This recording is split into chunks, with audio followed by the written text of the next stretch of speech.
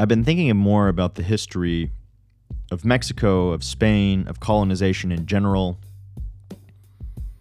and about Mao. I've read a lot about Mao's life. I remember I met one of my friends at my master's program, and he told me, he's a really smart guy, really respect him, and he said, you know, what do you know about Mao? Because I'm not going to start reading about him until I know I can dive really deep. And I really appreciate that, about how when this guy wants to tackle a historical period, he tackles it with all that he has. And that made me kind of tackle Mao with all that I had. I read The Private Life of Chairman Mao. I read Kissinger's Mao. I read what Mao wrote, his poetry, the history, John Fairbank, what he wrote about Mao, what Chinese authors had write about Mao. I talked to regular Chinese people who had lived through Mao's period, and I feel like I learned a lot. And at this point now, I am doing that version of a deep dive on Mexican history. I've learned probably very little about what actually is the entire story. And here today, I'm going to tell you a little bit about what I've learned, how I see it, and kind of tell you what I've learned in a story.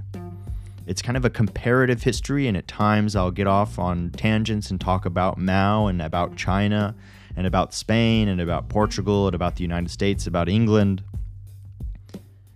And it's a story. It's a long story.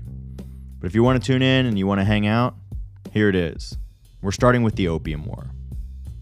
So thanks for tuning in.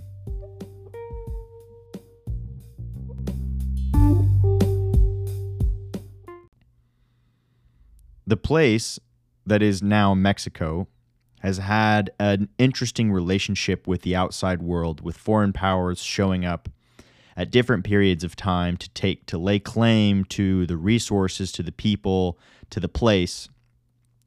And it happens a lot when you can think about it, from when the Spanish actually show up to when they create and implement their colony and their image, to when they leave, when the U.S. shows up, when the French show up. All of these different types of foreign powers and what they actually want remind me a lot, and we're going to start here with the Opium Wars. So here's what the English had to say. Yo, guys, we got to start paying you in something else. And China's like, oh, well, what are you going to pay us in? And they're like, well, we have this sweet colony in India, and they produce all this opium. Maybe we could use that. And China says like, well, no, please don't do that. And Britain's like, well, yeah, what are you going to do about it? So the British start trading opium with China because they're upset that they're losing their silver. They stop spending silver. They start trading with opium. These Chinese pirates that we talked about in the Ming Dynasty lived in the same place, and it's generally accepted that these people in southern China will do business with anybody. They don't ask questions. They're not particularly loyal to the government that's actually super far away. Think about it like this. A Chinese merchant is in the equivalent of San Diego, and the government is in Washington, and they got to take a horse cart over the Rocky Mountains to go and tell this guy what to do. So he essentially does what he wants. So these merchants in southern China accept the opium from the British and sell it into China, and now Qing China has a huge opium problem. But people say that it just put China to sleep for 100 years. I don't know if it was actually the opium or if it was the political fallout of what actually happened, but what happened was also terrible for China. And it was because they didn't know anything about the outside world. So what happens is the British send an ambassador to talk with the emperor with a letter from, I think it was Her Majesty the Queen. It might have been the king. Who knows? It's all the same to me. They come with a letter from the English monarch, and the emperor essentially says, I don't recognize the English monarch as my equal. I will not speak to you. I'm the son of heaven. Get out of here. I'm not going to meet with you. So the British come back and take their warships, which are steam-powered by now, up the river in China and destroy all of their cities. They eventually make it all the way to Beijing, destroy China one time, they make a peace agreement.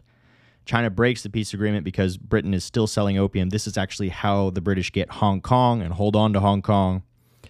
And then they do it again, like 5, 6, 7 years later. They make another treaty, and essentially they let all the other colonial powers in on it, and they start carving up China. So Mao is living in that generation. He was born only 30, 40 years after that, so his parents, his grandparents saw that, they knew about it, they were living with the effects of it. China had to pay all types of indemnity to these Western countries who had invaded them. So he knew what was going on. But that's the China that he grew up in. That's what he knew. And it paints a picture of exactly what had happened to the Mexicans over their history. So the Boxer Rebellion happens. A French diplomat is killed. And the Americans, the Russians, I should say the United States, the North Americans, you can say whatever, the United States, the Russians, the French, the British, a bunch of other countries linked up, and in retaliation for what happened to this French diplomat and because the Chinese weren't holding up their end of this forced bargain from some period of time, invaded China, went into Beijing, burned down this crazy, amazing garden, not the Forbidden City, but next to it, the Summer Palace, set it on fire, and Chinese people still remember it to this day. Mao is kind of raised in this system. He sees what's going on, and in the 1920s, which is 5-10 years after this, he joins the Communist Party, and he kind of moves up through the ranks. Really shortly after that, the Japanese invade. He fights a guerrilla war against the Japanese. He starts to get to a point where he might be able to throw them out, but he's losing against the nationalist government, Chiang Kai-shek. He kind of formulates this plan to make Chiang Kai-shek look bad, but also to actually kick out the Japanese because the nationalist government didn't want to fight the Japanese. They wanted to defeat Mao first. Mao runs this kind of public affairs campaign to make the nationalists look bad. The nationalists give in. They work with the communists to drive out the Japanese. The Americans actually give some support to the communists to drive out the Japanese. They do so. The Americans kind of pull out but remain supporting the nationalists a little bit. From 1945 to 1949, the communists and the nationalists duke it out. A lot of people say the nationalists lost because they were corrupt. Everybody says that about the loser.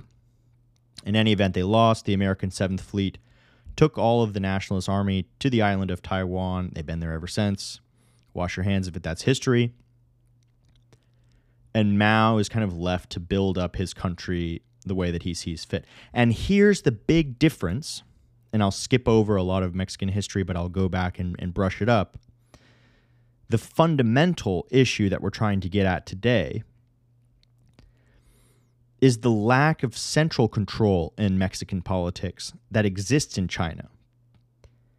But it's hard to say that it has always existed that way in Mexico unless you go back and say that Mexico needs an Aztec system, right? Because possibly the Aztecs had been there for just as long as the Chinese. Who knows? Maybe they were. They probably were. I don't know the answer to that question. But it seems really easy and natural for the Chinese system of governance to set up a central leader like Mao. And essentially, he was just the first emperor since the interregnum, right? There was a guy who actually tried to be the emperor in the early 1910s, I think the late 1910s, up until the 1920s. Shot that guy. Chiang Kai-shek didn't have it. Other people tried. But Mao was really the first one to actually set himself up as the emperor again. And that's what he was. Fast forwarding through the colonial period where the Spaniards have successfully conquered Mexico, but they're having problems. The Yucatan kind of wants independence. There's nobody living in modern-day Texas and Arizona, New Mexico, and California besides the Apache and the Comanche, who are really dangerous and really like to kill Spaniards. They had trouble pacifying and unionizing the southern states of Oaxaca, Chiapas, even Guatemala, which was a part, kind of the conquest. The Spanish had a tough time. What was going on in Mexico at the time was central rule in a way, right? Because you do have the Spanish crown who's nominally in charge. You actually do have Hernan Cortez who's on the throne, but it's not central control from home rule. It's not like, it's kind of like Genghis Khan being the emperor of China, which he was, right? Which was weird because he wasn't Chinese. But he became really Chinese because it was a civilizational thing. And my question here is, what does it really mean to be Mexican? And that's a tough question that I really don't know the answer to, that I'm kind of searching to hope and find out. One of the things that really shocked me in the beginning was when I learned the story of Montezuma, I thought to myself, why do they keep speaking Spanish? What an embarrassment. If that would happen to your country, just wiped out the entire culture, killed everybody. And some people say that there was 26 million people living there and only 2 or 3 million people survived the entire ordeal. But now to be Mexican, if you were to ask people, and maybe if you were even to ask Mexicans what it means to be Mexican, a lot of them would point to the religion and say that maybe they're Catholics, who knows?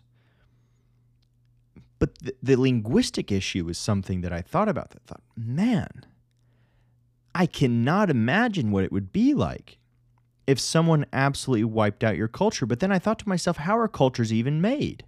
What are they made out of?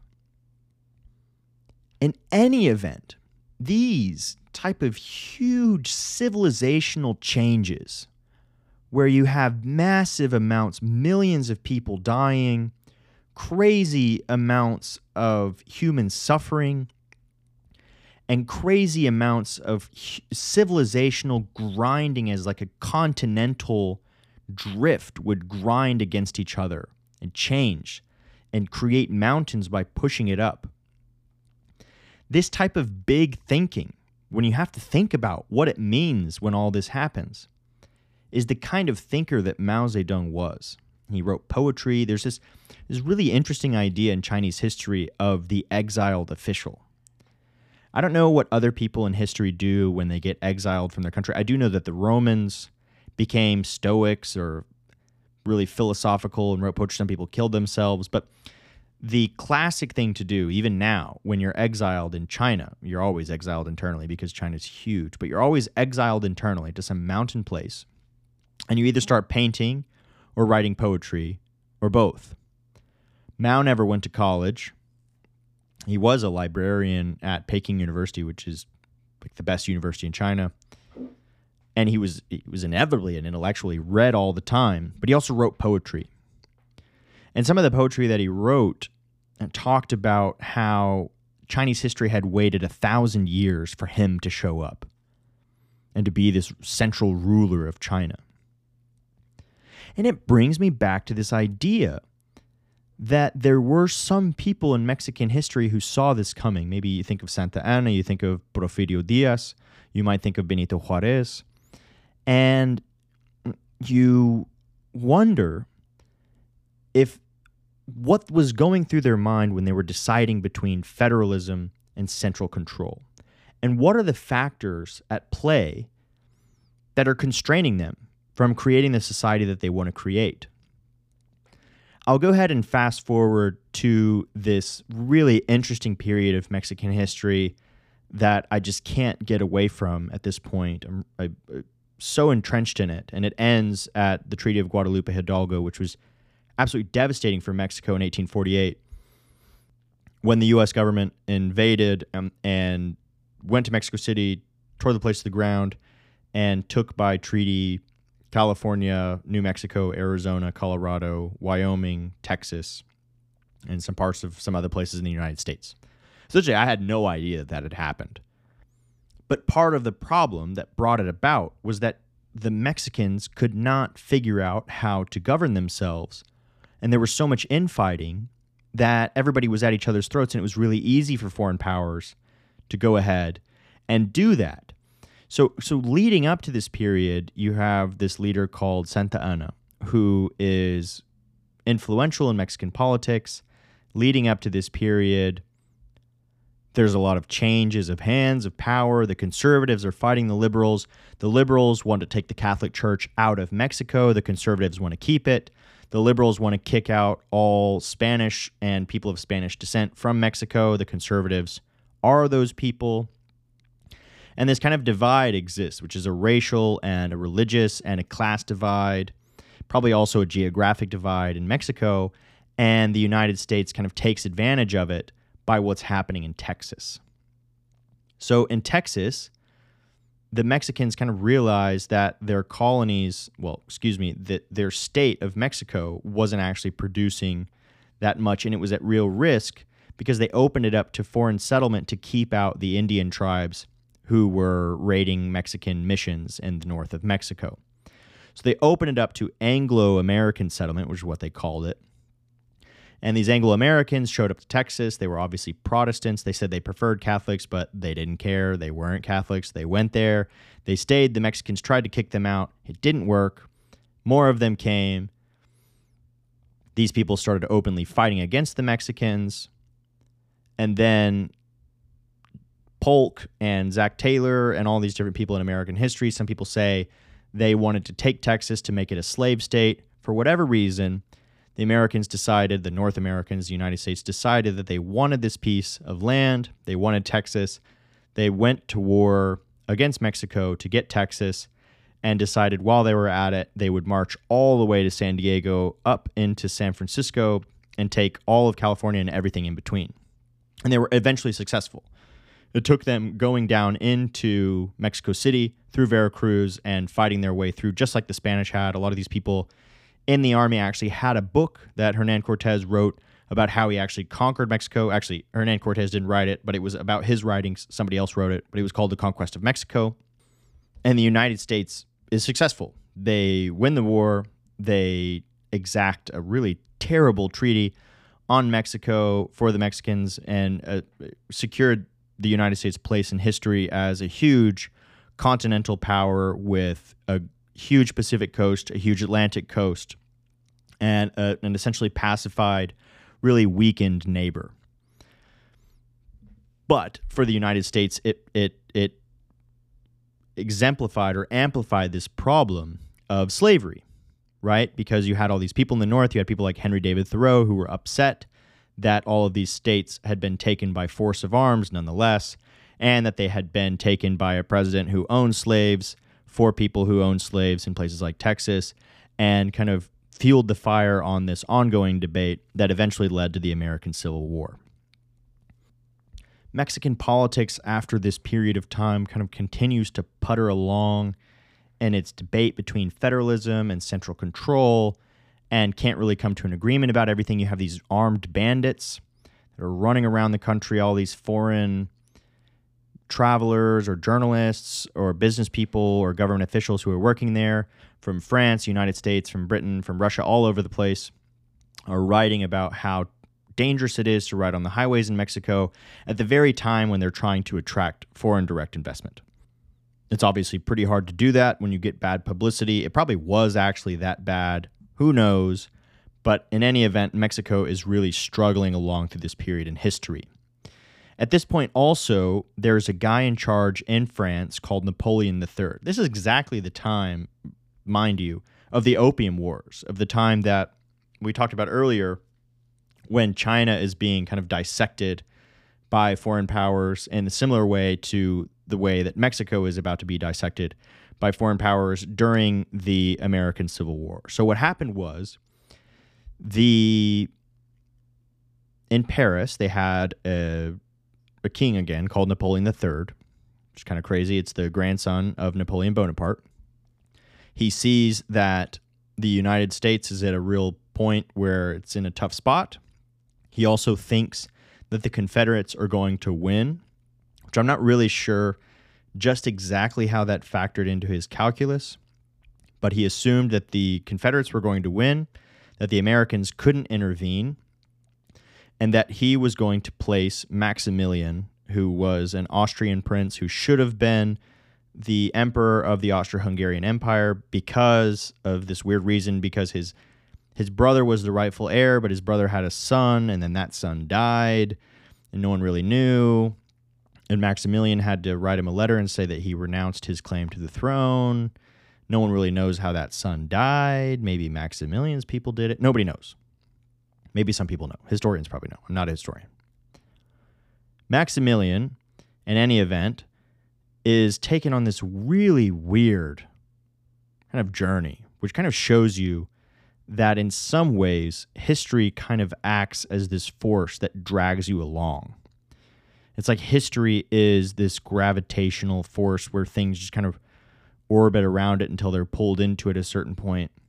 And maybe Maximilian was just in the wrong place at the wrong time. Anyway, this is what happened to him. Napoleon III says, hey, man, I want you to be the emperor of Mexico. And I'm going to give you a huge army of 27,000 dudes, French dudes, to go take it. And I don't know whether or not Maximilian was like, okay, sweet, I'd love to do that. Or, do you guys have benefits? Like, I don't know what he asked, okay?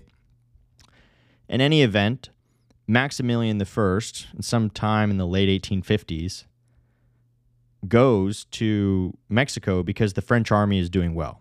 I should probably say that the French army shows up to Veracruz with 27,000 people, like 100 ships. They bomb Veracruz to the ground, just like the Americans did. Robert E. Lee's the one who actually did it. Robert E. Lee at the time was destroying the United States alongside the Union generals who were doing the same. Anyway, the last time that someone had destroyed Veracruz was Robert E. Lee. Now the French are doing it. So the French are doing it. They make their way into Veracruz. They get to the city in between Mexico City and Veracruz, which is Puebla. And the Mexicans essentially hold back the French, and it was the 5th of May, and that's why we have Cinco de Mayo. What they don't tell you is that after Cinco de Mayo, the Mexicans were beaten, and the French pushed on and ended up taking Mexico City.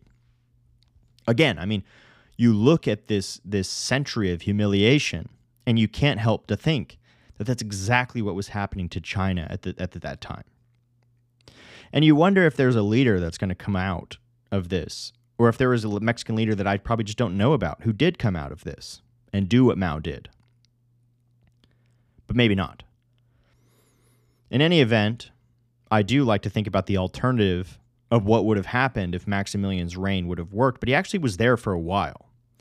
At this time, there's a guy called Benito Juarez, who is, everything's named after him in Mexico, and he's the liberal leader who's running the rebellion. And essentially, the conservatives want Maximilian to be in charge. Juarez is obviously against the conservatives and against Maximilian, who's this foreign ruler who says the emperor, right? I can only imagine how upset he is about that. But anyway, Maximilian ends up showing up and being not too shabby of a ruler by my account of what a good ruler probably was and could be. The other thing is, he was there for a few years, and people started being educated in French. They started to have nice operas. The style changed. They made the roads bigger. They started to make it look like Paris. And part of me wanted to think, man, I know it sounds bad, and it's not something nice to think about, but what would happen if Maximilian would have stayed? What would Mexico look like today if Maximilian was the central control? If he was the emperor that the Spanish could never be because he was actually there on the ground? What if he was the Pedro II of Brazil in Mexico? I thought about that. And from a U.S. perspective, I thought to myself, no, that wouldn't have been good for us because they would have been really powerful. And we want to see a weak Mexico. That's what I thought. So I wondered. But I don't have to worry about that because that's not what happened. What ended up happening is the Americans, the North Americans, the United States people, the Estadounidenses, the Union wins. All of a sudden, Napoleon III is like, oh, God, that's not what I was planning on. And Otto von Bismarck in Prussia, or whatever you call Germany at that time, all of a sudden he looks pretty powerful. He's trying to go out and get some colonies for himself in Africa, and he's beating on the door of the French. They ended up fighting a war. For some reason, he's in Versailles a few years later. Anyway, Napoleon III had reason to believe that he was in trouble. He did not have the political capital or maybe even the monetary capital to have a huge failure on his hands in Mexico for some intervention that he, didn't have much to gain from anyway. So I'm sure at this point, Maximilian I is probably pretty worried, and it only is going to get worse for him. Because, anyway, Juarez and the liberals have to retreat to the north of Mexico because they're kind of getting spanked by the conservatives and the French. So this French army is pretty good. They're whipping the Mexican liberal armies, and Maximilian is implementing all these liberal laws. He's essentially not giving the Catholic Church what was taken from them by the liberals. So essentially, the Catholic Church owned more than 50% of all property in Mexico. The liberals took it away from them. Maximilian didn't give it back. Maximilian guaranteed some form of male suffrage or something like that. He made the education system universal. He implemented some better schools. He commissioned a lot of art. He was doing whatever he could to appease the liberals, and it wasn't working. At the worst time that it could have happened, Napoleon III decides that he wants to take all 28,000 troops out of Mexico. And you can imagine that Maximilian at this point is like, dude, please don't do that. The original agreement was to keep French troops there until 1873, I think. And it's nowhere near that point. It's like 1865 or something like that. Maybe it's 1864. Again, the U.S. Civil War had just ended. They're starting to muster up their forces. I think the United States actually put 42,000 men on the Texas border to kind of show the French that they meant business. This is U.S. territory in the Monroe sense of the word. Don't mess with it. And Napoleon III speeds up the withdrawal. He says that by this October, we're going to take out 7,000. And then by August, we're going to take out another 7,000. And then by the next October after that, we're going to take out the rest. Maximilian's like, please don't do that. Then it really starts to look bad. And Napoleon says, okay, we're taking out all of the troops now. And Maximilian's like, dude, dang it. People come to him, ambassadors of different countries, foreign dignitaries, famous people, movie stars. Everybody shows up to Maximilian's court, and he says, they're telling him, like, dude, I know that you probably like Mexico. You want to be the emperor. You're probably worried about what's going to happen to you if you go home. People might think that you're trying to take the Austro-Hungarian Empire. You maybe don't want to be ashamed. You thought that you loved the Mexican people. You thought they loved you. They don't. Don't worry about it. Your life is more important. Just go home.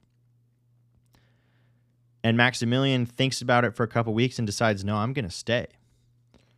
Bad decision. So he stays. He stays, and I think he's surrounded. He only has a few thousand troops around him.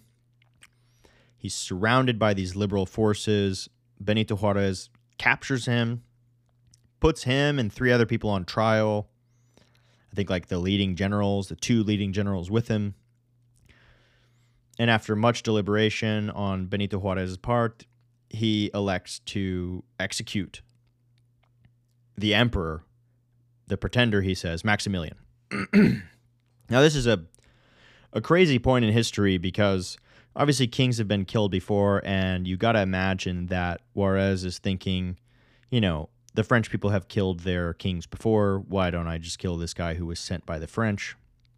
Again, I'm thinking here of Mao. And at this point, I'm thinking of Mao as the closest character that he is in this story to anything, which is Benito Juarez. And what Benito Juarez was doing was he broke the church, took all of their property, and wanted to set up a state of farmers who were loyal to the state because they were given their land by the state. And he wanted to set up this agricultural paradise that would essentially lead to home rule Mexico for the Mexicans, get all of these foreigners out.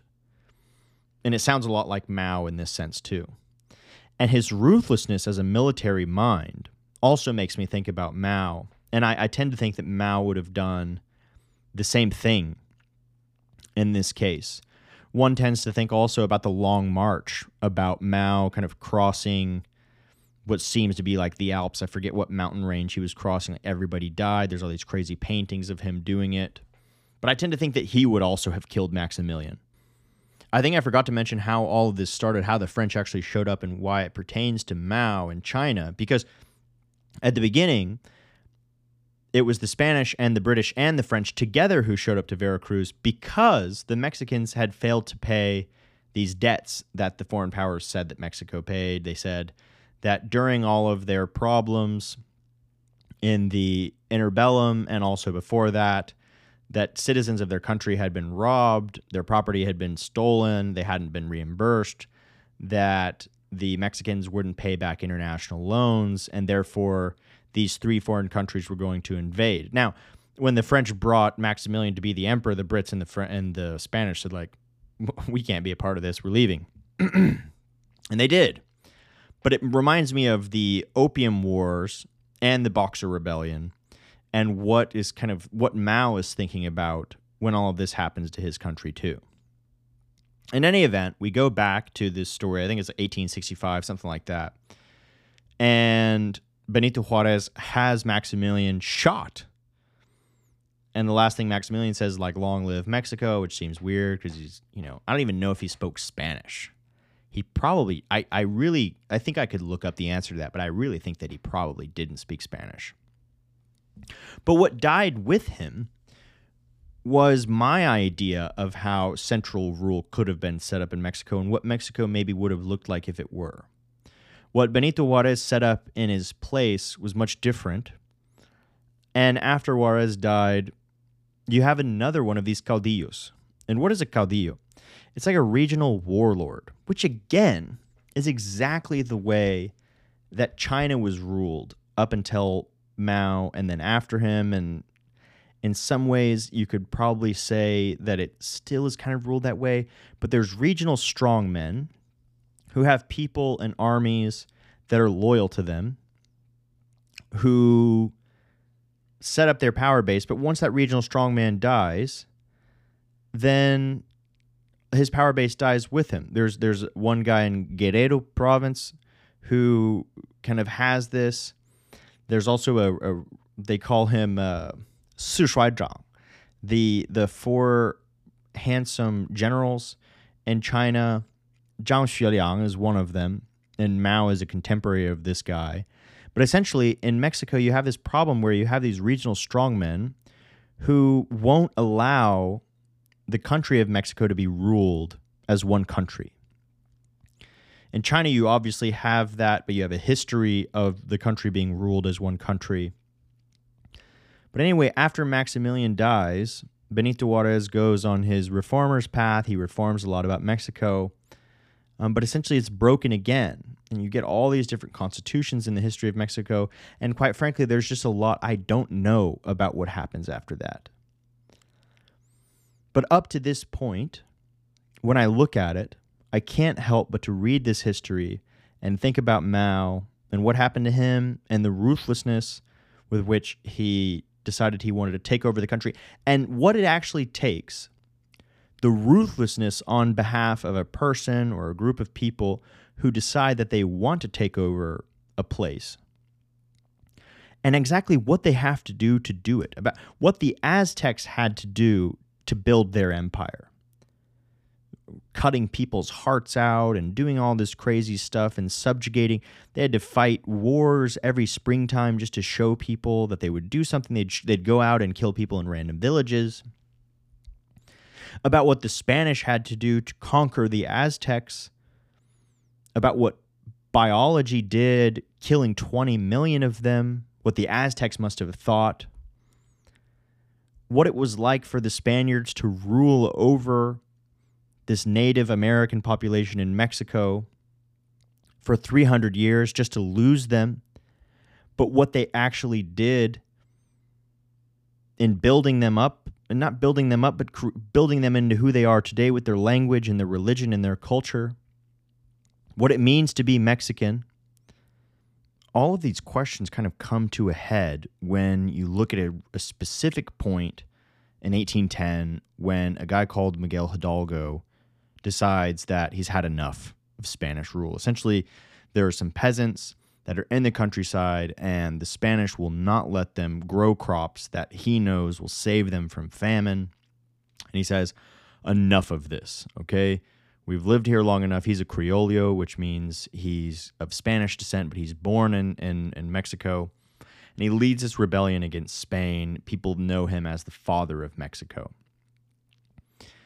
And it's really here that you start to be able to answer some of those questions about what it really means.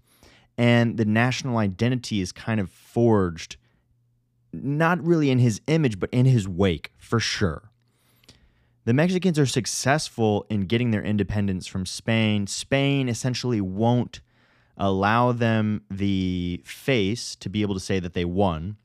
So essentially, Spain did not make their life very easy after revolution, which is probably normal when a colony declares independence. I'm sure that the British didn't make United States life very easy after their revolution. But in any event, life wasn't easy for Mexican society after that. You kind of fast forward, there are some regional rulers who they're called caudillos, and they're fighting for power amongst each other. Everything is kind of, as the Chinese would say, 天下大乱. It's kind of funny. Mao Zedong used to say, 我喜欢天下大乱. He was talking to his doctor, and he said, I like it when all under heaven is in complete chaos. Which again makes me think of Mao when I think of this kind of story of Mexican independence. But if you fast forward a little further, you have the United States who realizes that they can get their eyes on this huge expanse of what was New Spain, but is now Mexico. Essentially, Mexico has not the central power to be able to govern this huge expanse of territory. And the Americans at the time realized that a bunch of Anglo-Saxon Protestants moved into Texas as a part of this Spanish and Mexican policy of trying to populate these outer areas. They weren't Catholics. They lied. They weren't holding up their end of the bargain. And when they tried to go in and make them speak Spanish or put more Indian people in there, put more Spanish speakers or more Catholics there, these Anglo-Saxons were pretty upset. They called them Anglo-Americans. They ended up fighting against the Mexicans. At the time, the U.S. president was a slave owner and decided that he wanted, some people say, that he wanted to go and protect the Texans and get Texas and California and Nevada and Arizona, the present day Colorado, these places for the United States. And the Northerners were saying, you know, he's probably doing this because he wants to get more slave territory. And you kind of see how this ends in 1848 and sows the seeds for the United States Civil War. In any event, this war happens because of whatever reason. It sparks a war, and they fight this war. The Mexicans fight valiantly. The Americans fight valiantly. It's a tough and terrible and stupid war. For 2 years, it goes on. Finally, the U.S. troops go to Mexico City, force the president to resign and to sign a terrible peace treaty, the Treaty of Guadalupe Hidalgo, which doubles the United States territory and reduces Mexican territory by half. And if Mexico is really at a low point here, and they're kind of proceeding until 1862 when the French set up an emperor in Mexico, which is again a low point for the Mexicans. And after all of that had kind of been ironed out, after they had been kicked out and Mexico set up their own system of home rule and the generals are fighting against each other, you have this guy come out called Porfirio Diaz. This guy was a dictator for 30 years, and his idea was to build up Mexico economically. He let in a bunch of foreign investors. I think somebody said that 90% of all the assets in Mexico were owned by foreigners, 70% by U.S. interests. This period of history is called the Porfiriato. Eventually, Porfirio Diaz is exiled to Paris. He's kicked out of the country. A guy called Madero comes in power, and this guy eventually kicks off the Mexican Revolution. And this is kind of where you start to think again about Mao, and you realize that this revolution in China that kicked the Qing dynasty out, actually didn't start until the Mexican Revolution started, which didn't happen. It happened before the Russian Revolution started. So I'm sure at this point in time in Washington, people are kind of getting scared that there's a communist revolution going on in the South. So at the Madero kind of kicks off this period, and you have these three factions that are fighting each other. Madero represents the constitutionalists. In the north, you have a guy called Pancho Villa, who we, as Americans, we all know about. And then in the south, in the state of Morelos, you have Emiliano Zapata. His people are called the Zapatistas, okay? And Pancho Villa and Zapata are like two really powerful warlord generals, kind of like in the Chinese sense you can think about the warlords who owned like Dongbei during the Japanese period. And anyway, these two guys are warlords, and from 1910 to 1920, I think 2 million Mexicans lost their lives in this 10-year completely crazy civil war. Some great music and some great art and some great traditions come out of this. You have women playing a huge role in the fight, and you have Pancho Villa using trains, and you have the United States backing Pancho Villa and then not backing him, and then you have the United States backing the constitutionalists, and then having Emiliano Zapata set up and assassinated. You have all this crazy stuff that I had no idea that was going on. In 1920, you have relative stability. You have a general who takes over, names himself president, and starts to open up back Mexico for investment, starts to implement some of these land reforms. He resigns. He puts in place his own successor. That guy does his 4 years. This other guy comes back. Then he's assassinated in 1928. And then in the 1930s, you have another period of crazy stuff going on. You have the Great Depression. You have fascism rising in Europe. And you get this guy called Cardenas. Cardenas comes in, and he is this kind of socialist superhero in Mexico who everybody looks up to. He implemented the land reform that no one would do in the 1940s. He brings in a lot of refugees from Spain and from Germany, a lot of Jewish refugees. And Mexico kind of does something really crazy here by nationalizing the oil companies. Here I'm thinking to myself, wow, this is absolutely crazy. And I think about what Mao's actual relationship was like with Mexico post-revolution in China. It's still something that I don't know much about, but I have to think, what is the United States thinking when you have a real legitimate guy just south of you in Mexico who's not only nationalized oil that you need to fight wars and to build up your country after the war is over, but who might also be a communist? I mean, think about that. So Mao has a lot in common with these countries and what's going on in Latin America, especially in Mexico. And you can't help but to look at it and see the similarities in the story. Obviously, Mexico goes on and develops, the PRI takes over, and Mexico swings back to the right. Obviously, China didn't. And the two countries kind of change in different directions. But one thing here on Mexico and Mexico's future is I like to think about, I spent some time in Brazil. You look at the two economies, and you have to think that Mexico has such great potential, such great economic potential. But you also look at the art and the culture that came out of all of the struggle that happened for Mexicans to find out what it means to be a Mexican. And it was really beneficial for me to take this time to learn about the history and kind of see it through the lens that I see history through, realize my own biases, and come to my own conclusions. And I wonder what you think. And I'd like for you to reach out and let me know what you know about Mexican history, what you know about Chinese history, how this has maybe changed your ideas towards history, and what it means to tell stories. So thanks for tuning in. I know this has been a kind of crazy compilation of two comparative stories, but I know that if you've gotten this far, you've bore with it. So let me know how it was. And thanks for tuning in. Peace.